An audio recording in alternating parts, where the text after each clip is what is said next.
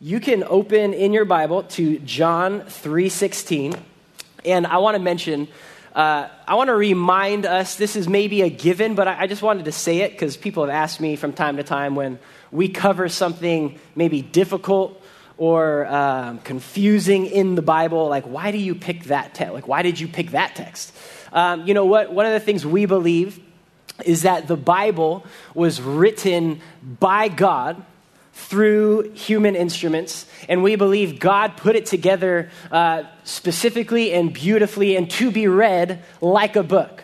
Imagine if someone wrote you a letter, and what you did every morning is you didn't read the letter, you just kind of like randomly you put your finger and like read a sentence and thought, oh, that's so good, and then you put the letter away. You know, that's okay, but it would make more sense maybe to begin at the beginning and read through to the end to get the sense. And so that's what we do on Sunday mornings. It's called expository preaching, where we pick a book of the Bible and we work through it slowly, fast, whatever it is. We want to just get the sense of what God has to say. And so one of the things that does is it keeps us from skipping stuff that we would rather not hear. And there's plenty of that in the Bible. And another thing it does is we just get the heart and mind of God from start to finish. And so that's what we're doing. And one of the gifts, though, is we get to come on verses like we do this morning, John 3:16. Honestly, it's like, no pressure, John 3:16. What do you say about John 3:16? And I just want to let you know this week, this has been the richest, most soul-satisfying time I have ever spent preparing for a sermon. And honestly, I was dreading, like, how do you preach John 3:16? Everyone knows John. Just skip it. Let's move on. And so my plan was to do a whole chunk. And as I just studied this verse, I couldn't get past it. And so I'm just so excited to together meditate on the love of God. And that's what we're going to do this morning. So we're just going to read that verse. We'll pray, and then we're just going to hear how much God loves us. That's going to be good. All right, John 3:16. I'm reading out of the ESV, and it says this. For God so loved the world that he gave his only Son, that whoever believes in him should not perish, but have eternal life. God, we thank you for your love this morning. Lord, you tell us that your love surpasses knowledge. There is no one in here who has tasted all there is to taste, or who has pondered all there is to ponder, who has learned all there is to learn about your great love for us. And Holy Spirit, I thank you that your word is alive and active. And so I pray that if this is the first time we've heard this verse or the 100th time, Lord, would your Spirit make this powerful, powerful verse alive and active to our hearts and our minds and our souls and our lives and our church and this community and the nations. God, would we right now just, like Mary, just sit at your feet and hear your words, that you love us, that you came for us, that you gave your life as a sacrifice for our sin and the sins of the world. Please, Lord, would you make your word fresh? Would we just together, just drink from your word this morning? It's in Jesus' name. Amen. Well, about 150 years ago, there's a well-known pastor and evangelist named D.L. Moody. Maybe you've heard of him. And he was visiting Ireland, okay? His church was in Chicago. He was visiting Ireland. And in Ireland, he met this young, kind of fiery preacher named Henry Morehouse. And Henry Morehouse was talking to him, and he was a bold guy. And he was like, hey, Dwight, how about I come over to Chicago and I'll preach in your church? Who does that? Who invites yourself to preach at someone else's church? And Dwight was taken aback, and he figured that's not going to happen. And he's like, oh, okay, yeah, sure. So anyways, that passed. And a few months later, Moody was preparing to be gone for the weekend for a series of evangelistic meetings. And he gets a telegram from Morehouse saying, in New York, be in Chicago Sunday.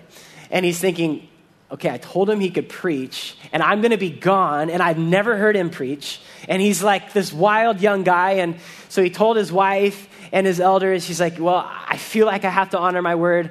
Let him preach. If he's any good, you can let him preach the evening service, and we'll just see how it goes. And so he leaves, and he comes back home, and he talks to his wife, and he's like, so how was the kid? And she's like, you know what? He's a better preacher than you. And he said, okay, well, why is that? And she said, well, he doesn't preach like you do. He tells sinners God loves them. And Moody said, at that time, Moody's doctrine wasn't quite there. And he said, well, no, that's not true. Look what these verses say. God doesn't love sinners. And she said, well, why don't you come here for yourself? He's been preaching every night from your pulpit all week. And he says, okay. So he goes to his own church and listens to this young man. And this is what Moody went on to say later.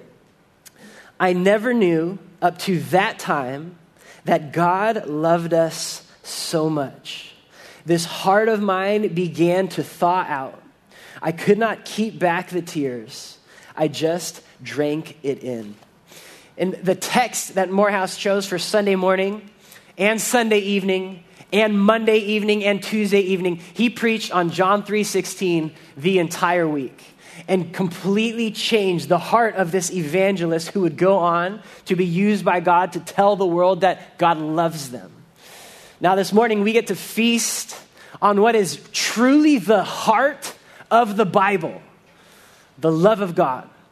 In our text, John 3:16 is actually the first time the author John uses the word love in his gospel, and it will become a central theme in the Gospel of John, in the letters of John, even in Revelation. The love of God becomes a central theme, and this is the first time John uses that word love.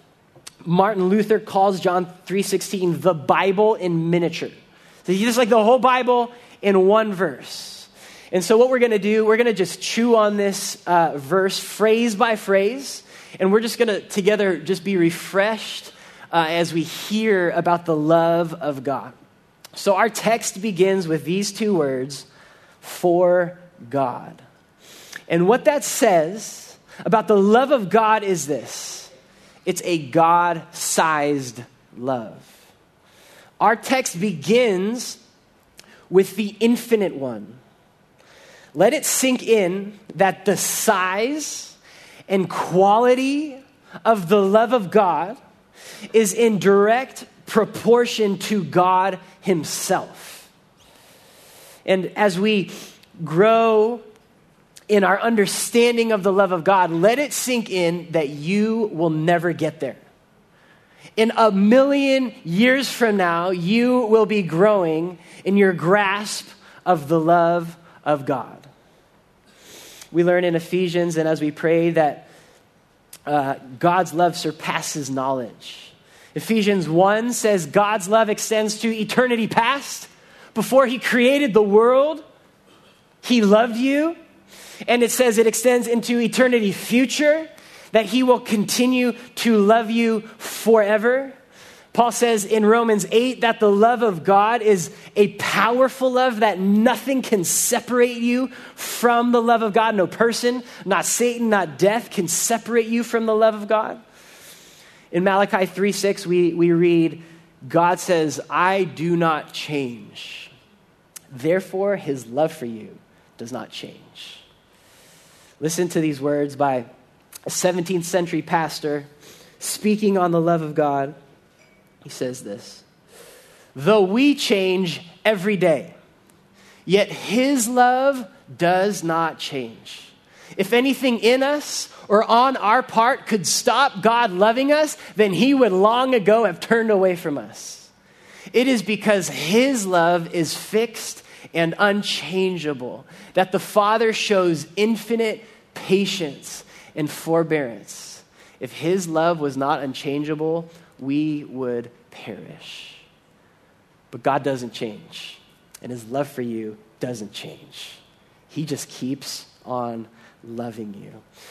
There's a story in the Old Testament about a prophet named Hosea, and God, he made prophets do crazy stuff. And he said, do you know, Hosea, you're going to be like an object lesson for my people. I want you to go marry a prostitute. And what you're going to say to my people is they're like that. They're like a prostitute. They have gone after other gods. And I want you to marry that prostitute. And she's going to cheat on you, and you're going to have kids with her, but she's going to cheat on you. And then it climaxes at this point where Hosea's wife essentially sells herself off to become a slave prostitute, and she's in the market. Now, women slaves at that time were sold naked. And so he would walk in public with his naked prostitute wife, and he would purchase her back. And then he says, I want you to tell my people I love them like that. No matter what they do, I love them. My steadfast love endures forever. The love of God is a perfect, holy, incomparable love. And then our text goes on, for God so loved. And what that means is it's the love of God's a specific love. You may have a footnote in your Bible that says, that translates the beginning of John 3:16, for this is how God loved the world. When we read so in John 3:16, it's not so much that he loved you so much, it's how he loved you. God loved you in this way. How did God love you? And the point is that the love of God is not just a general, non-defined, kind of like touchy-feely emotion towards you. That's not the love of God. God specifically loved you a certain way. God's love is defined for you. We don't have the right to define God's love however we want to define God's love. We see the love of God because he loved us in this way. The love of God is specific. And how did he love you? He has sent his son for you. It is a specific love. How do I know God loves me? Well, John 3:16, he loved you in this way. He sent Jesus for you. And I want to read just 2 verses for us about the specific love of God. The first is 1 John 4:10. In this is love. Not that we have loved God, but that he loved us and sent his son to be the propitiation for our sins. And then look what Jesus says in John 15:13. This is in the NLT. There is no greater love than to lay down one's life for one's friends. Listen, God's love is not just an emotion towards you. He laid his life down for you. That's a specific love. A specific love. The next phrase goes on to say, for God so loved the world. And what that says about God's love is it's a sweeping love. This is a provocative statement, the world. Side note here, it's not entirely clear if John 3:16 was spoken by Jesus to Nicodemus or if the quotation of their conversation ends at verse 15 and now John, the apostle, is commenting, is expanding on that conversation. So it's not entirely we're not entirely sure who said these words, but either way, the Holy Spirit breathed them and they are scripture. And either way, the phrase, the world, is provocative for a couple of reasons. Number one, the world is not a friendly term in the Bible or the Gospel of John or in any of John's writings in particular. You may have verses that come to mind that says things like, do not love the world or the things in the world. Friendship with the world is to be an enemy with God. The Bible generally speaks of the world as the collective fallen state of humanity. The Bible doesn't speak well of the world, so to speak. And yet, the incredible thing of the love of God is he looks at the world, at rebellious sinners. He looks at bad people. People like you and me and our neighbors. And he loves us. That's shocking. This should shock us. And it would shock the readers. God loves the world? That's what D.L. Moody was talking. Really? God loves sinners? I mean, he loves his children. Does God really love them? And that is exactly what John 3:16 says. Yes, God even loves the world. While we were still sinners, enemies of God, children of wrath, God loves us. And he showed that love by giving us his son. And Jesus goes on to say, listen, I didn't come for righteous people. I came for sinners. That's who I love. Sinners, to call them to repentance. Let that sink in, that God's love is not like human love. Listen, we love something or someone if it's lovely. That's how we love. I love good things, lovely things. This week I read a story of a pastor who was telling about this memory he had of his little daughter, and she was such a beautiful, lovely little girl, and she wore her dresses, and she had her hair, all cute, and everywhere they went, people were like, oh, isn't she lovely? She's such a beautiful little girl. And then she got in an accident, and for a few weeks, her face was swollen and bruised, and he said people literally gasped and were repulsed visibly by her in public. And his point is, that's how the world loves. Yeah, they'll love you if you're lovely. But if your face is swollen, I can't handle that. That's how the world loves. God does not love like that. He sees you at your worst, and he loves you. He sees the world in our rebellion and pride and stubbornness, and he loves them. When we read God so loved the world, it is not that the world is so big, that's incredible, but it's that the world is so bad. That's incredible. God loves the world, and yet he loves the world enough to send his son. And there's another shocking element to this phrase. It would be shocking to the ears of a Jew. Remember, Jesus was speaking to Nicodemus, a Jewish ruler and teacher, and maybe the failure, if not the second great failure of the Jews in the Old Testament, was they thought God only loved them. The love of God was for them. It was not for the world, it was for them. That is the entire theme of the book of Jonah. And God tells Jonah, I want to send you to the world, to the nations, and call them back to me to repentance. And Jonah was like, I don't want to go. We Jews are proud of our identity. We're the chosen ones of God. And Jonah even says, I knew you would save them because you're gracious. You see, the Jews had this small view of God's love. It is only for us. And yet the God of the Bible has always expressed his love for the nations, every tribe and tongue, people different than us, people outside of this room. One pastor, Leon Morris, explains this. It is a distinctly Christian idea that God's love is wide enough to embrace all people. His love is not confined to any national group or spiritual elite.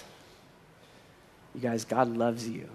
No matter where you are or what you have done, no matter your ethnicity or your propensities or your temptations, he loves you. He loves you. David expresses this kind of love of God in Psalm 145, verses 8 and 9. The Lord is gracious and merciful, slow to anger, and abounding in steadfast love. Hear this. The Lord is good to Reality Carpinteria. To all. And his mercy is over all that he has made. If you have been made by God, he is merciful to you. His mercy covers you.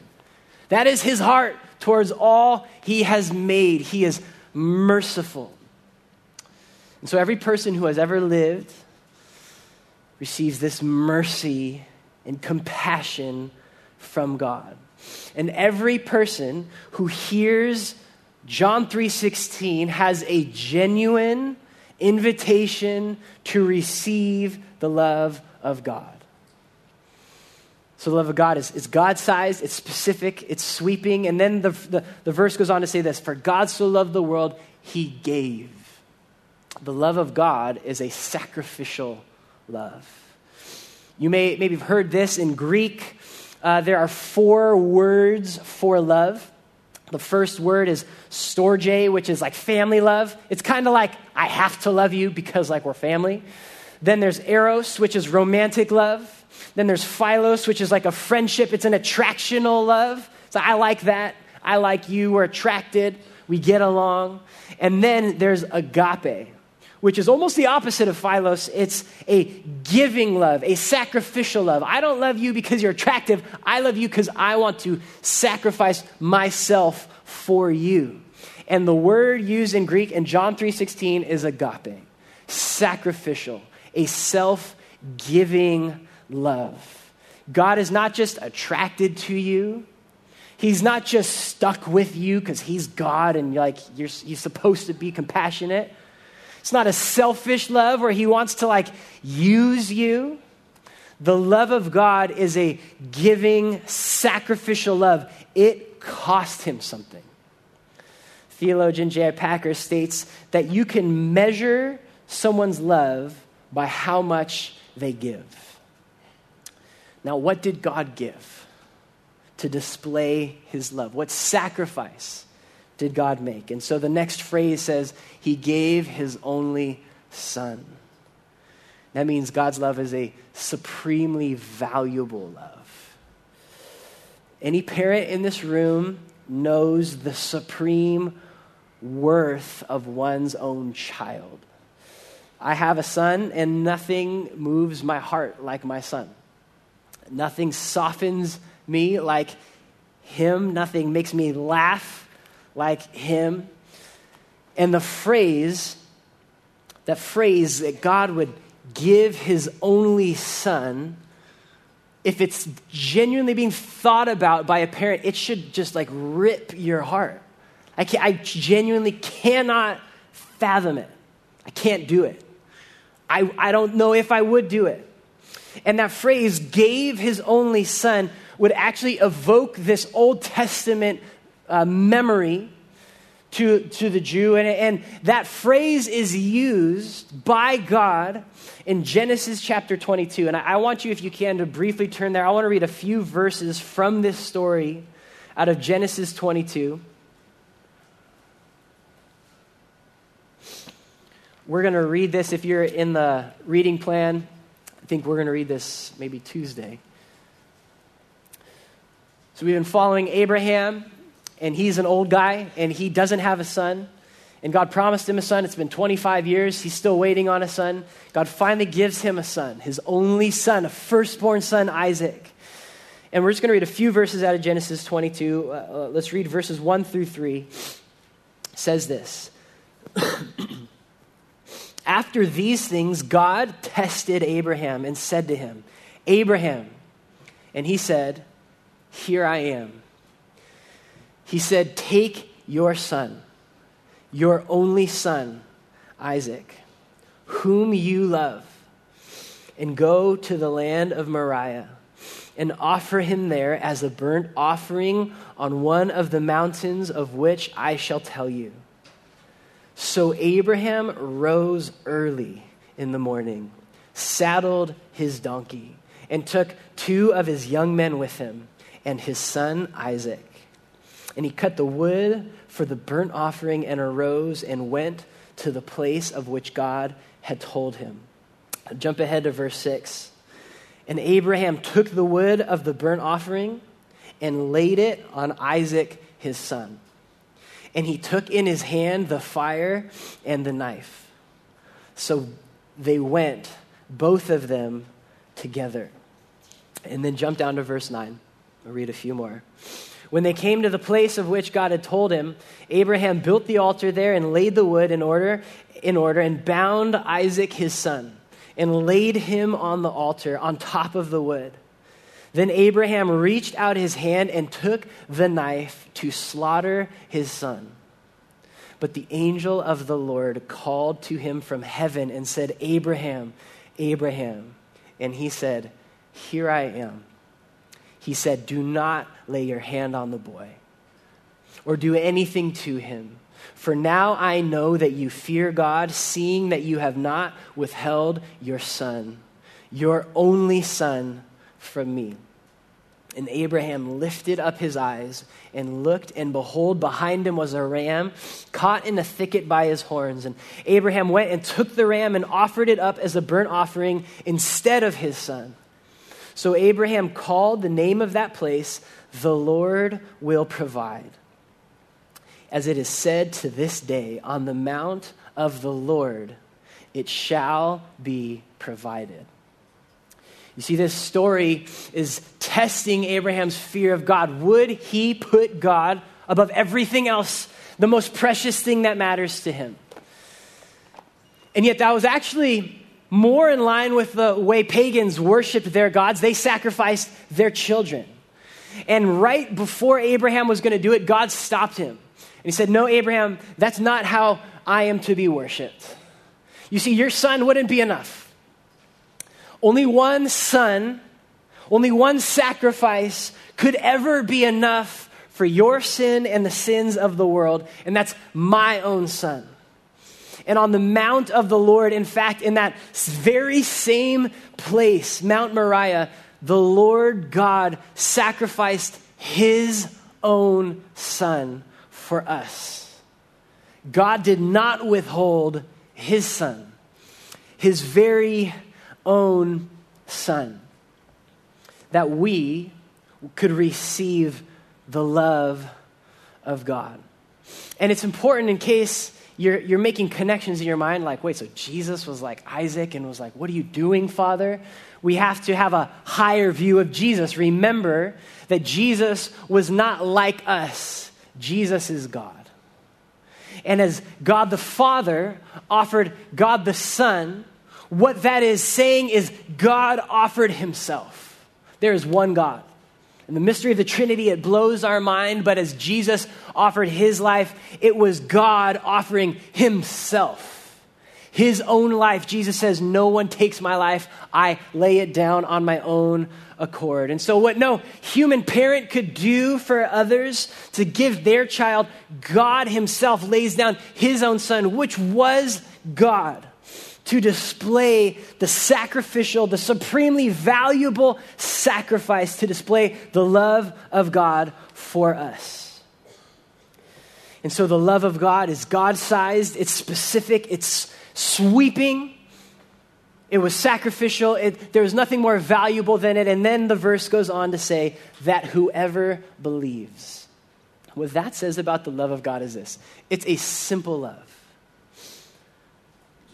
Just let it for a moment sink in that the God of the universe has left heaven, lived a perfect life, offered his life as a sacrifice to receive the wrath of God in your place for your sins, died, rose again, is seated in heaven, and the one thing you must do is receive it.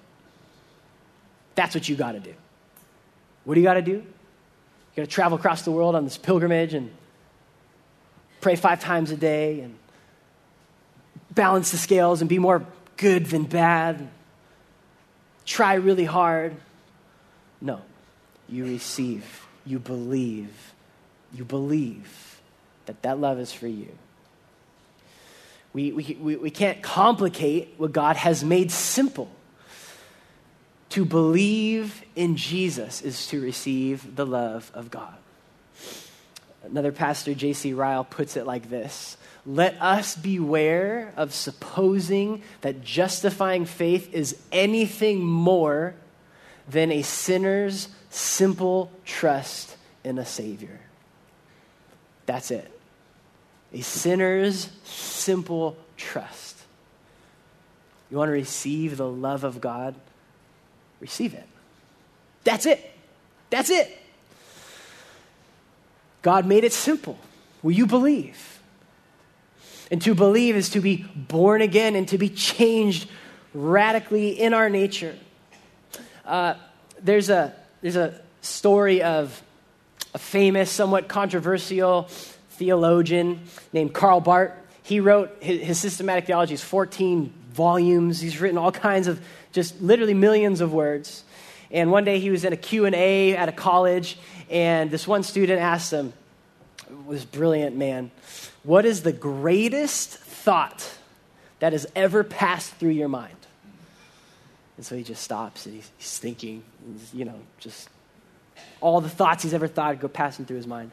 And then he looks up and he says this: Jesus loves me. This I know, for the Bible tells me so. He doesn't laugh. He was serious.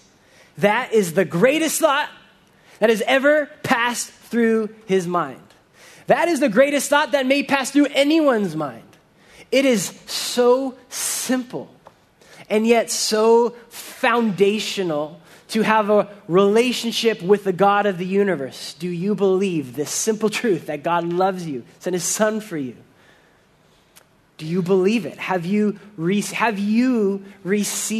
this love? It's for you, whoever believes. And the verse goes on, for God so loved the world that whoever believes, and then it says, in him. And that means the love of God is a singular love. Listen, the love of God is infinite in its size. It's sweeping to every person and every nation. It was supremely valuable and sacrificial, and yet there is only one way to get it. It is infinitely wide, and yet so singularly received. There is no other way to receive the love of God than the man, Jesus Christ. There's no other way. And listen, a lot of people like half of that verse. But the only way to be saved and forgiven and have eternal life is in faith in the person Jesus Christ. It is beyond broad, and yet it is that specific. Faith in Jesus. There's no other way. There's no other way. This should motivate us. People need to know the love of God. They need to know Jesus.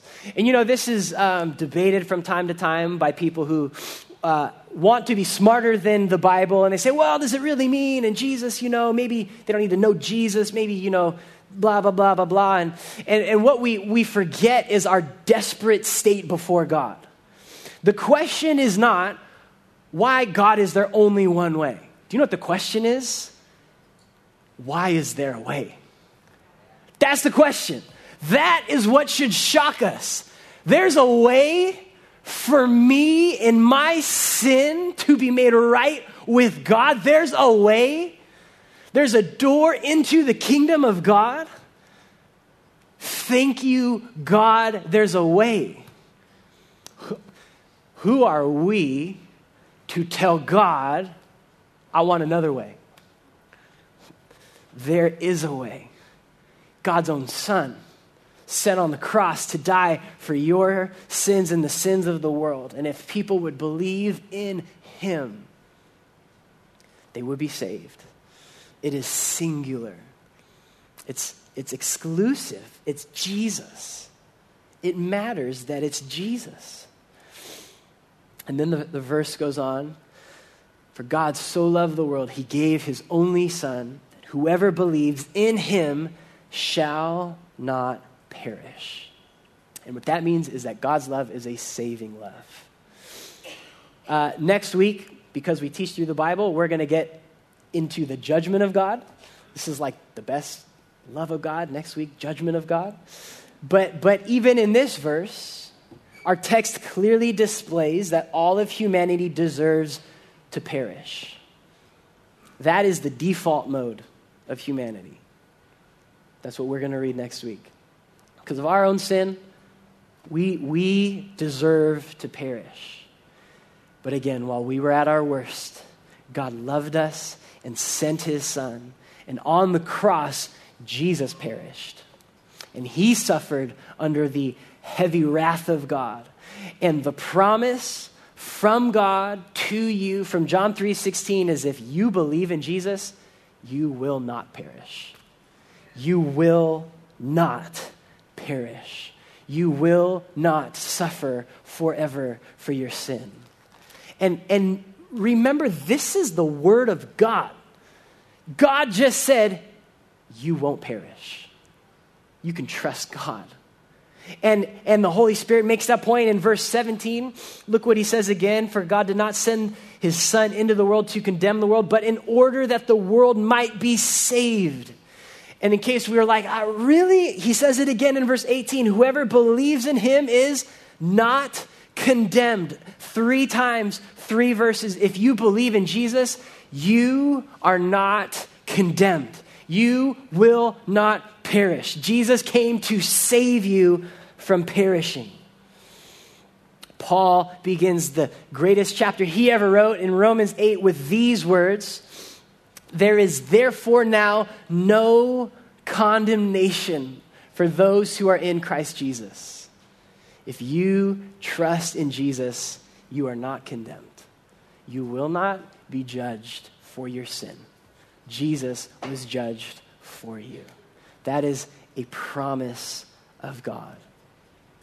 And it is so important. This comes up in verse 16, 17, 18, and the whole New Testament because we forget and we have an accuser who says, well, you just sinned today, so you probably are going to perish.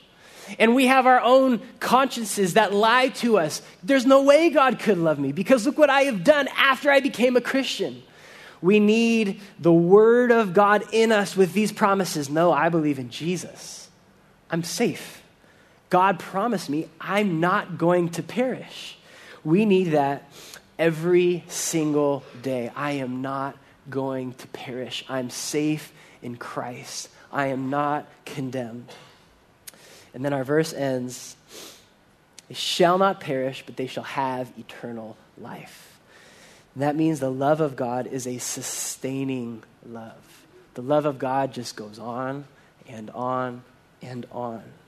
It gives us new life, eternal life. And you maybe have heard this, that eternal life is not only the quantity of life. It's not just you're going to live a really long time. It is that. But it's also, it speaks of a quality of life.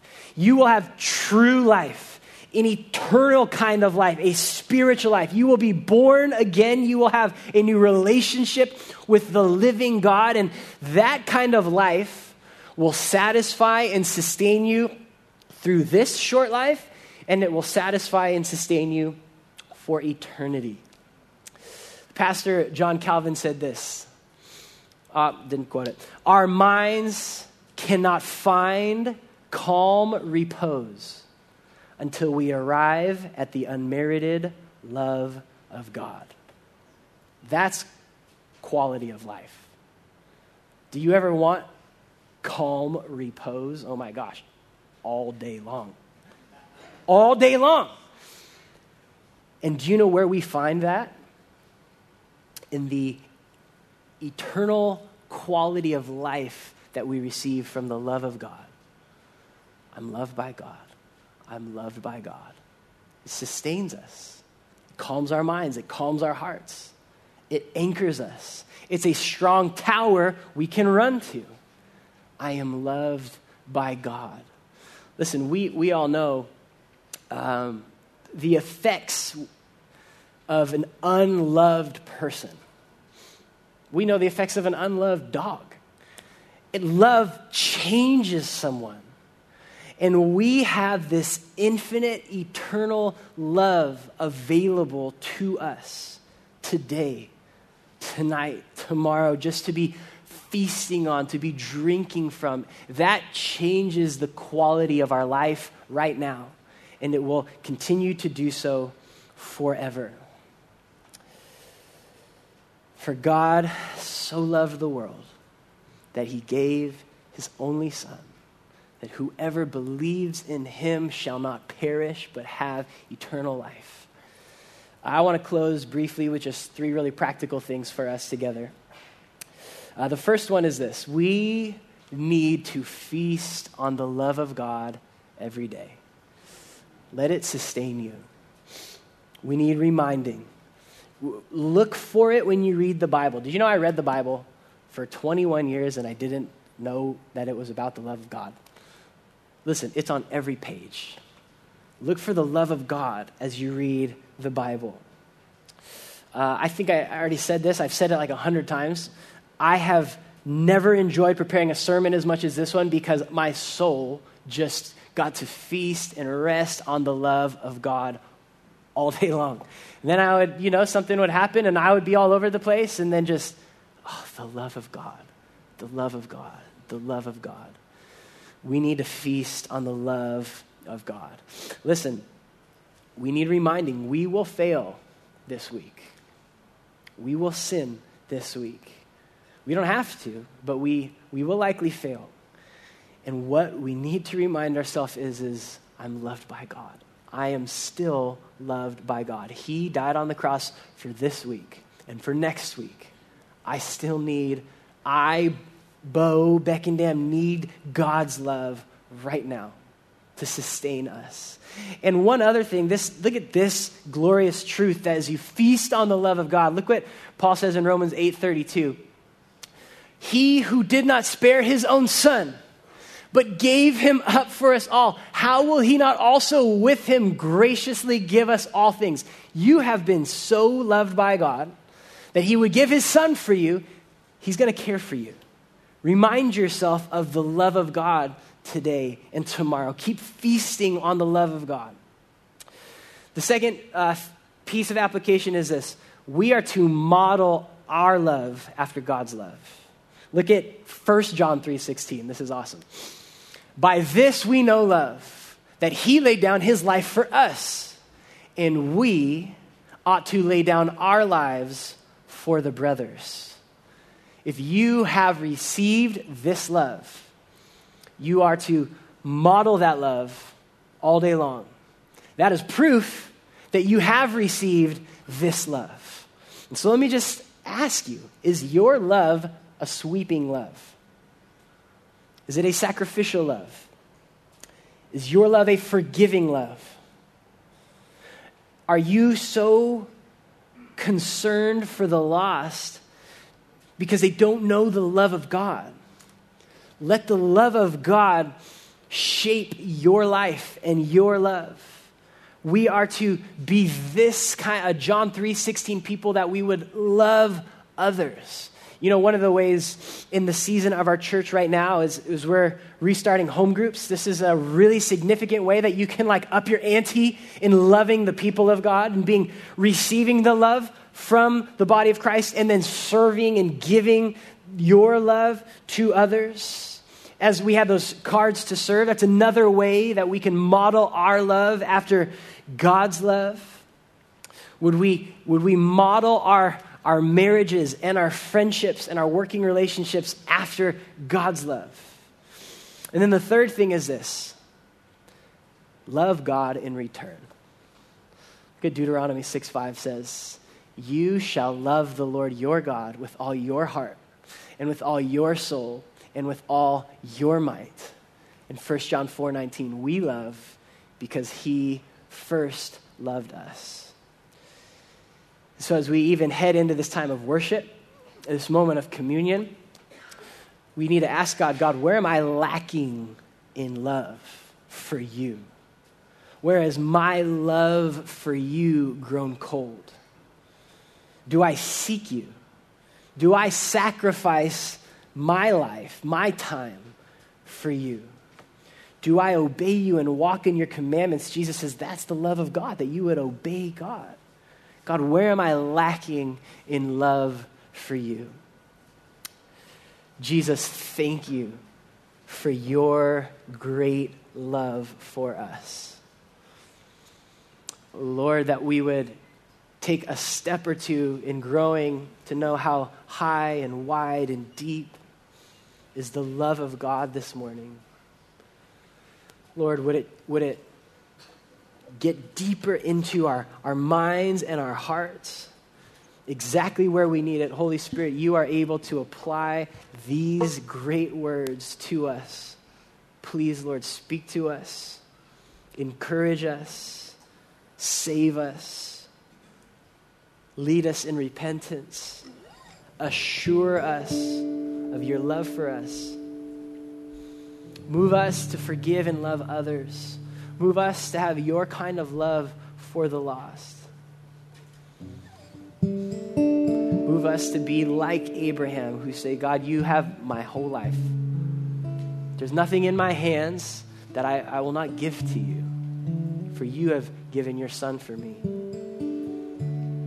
Would we obey you? Would we become more holy and obedient as a church? And Lord, even now as we just sing of your love, so we're going to be singing of your love for a really, really long time. And I ask right now that your Spirit would just pour a little more of the love of the Father into our hearts. We could pour our love back to you in worship. That we would bow and kneel before you, God. Who are we that you are mindful of us? Who are we that you would send your only Son for us?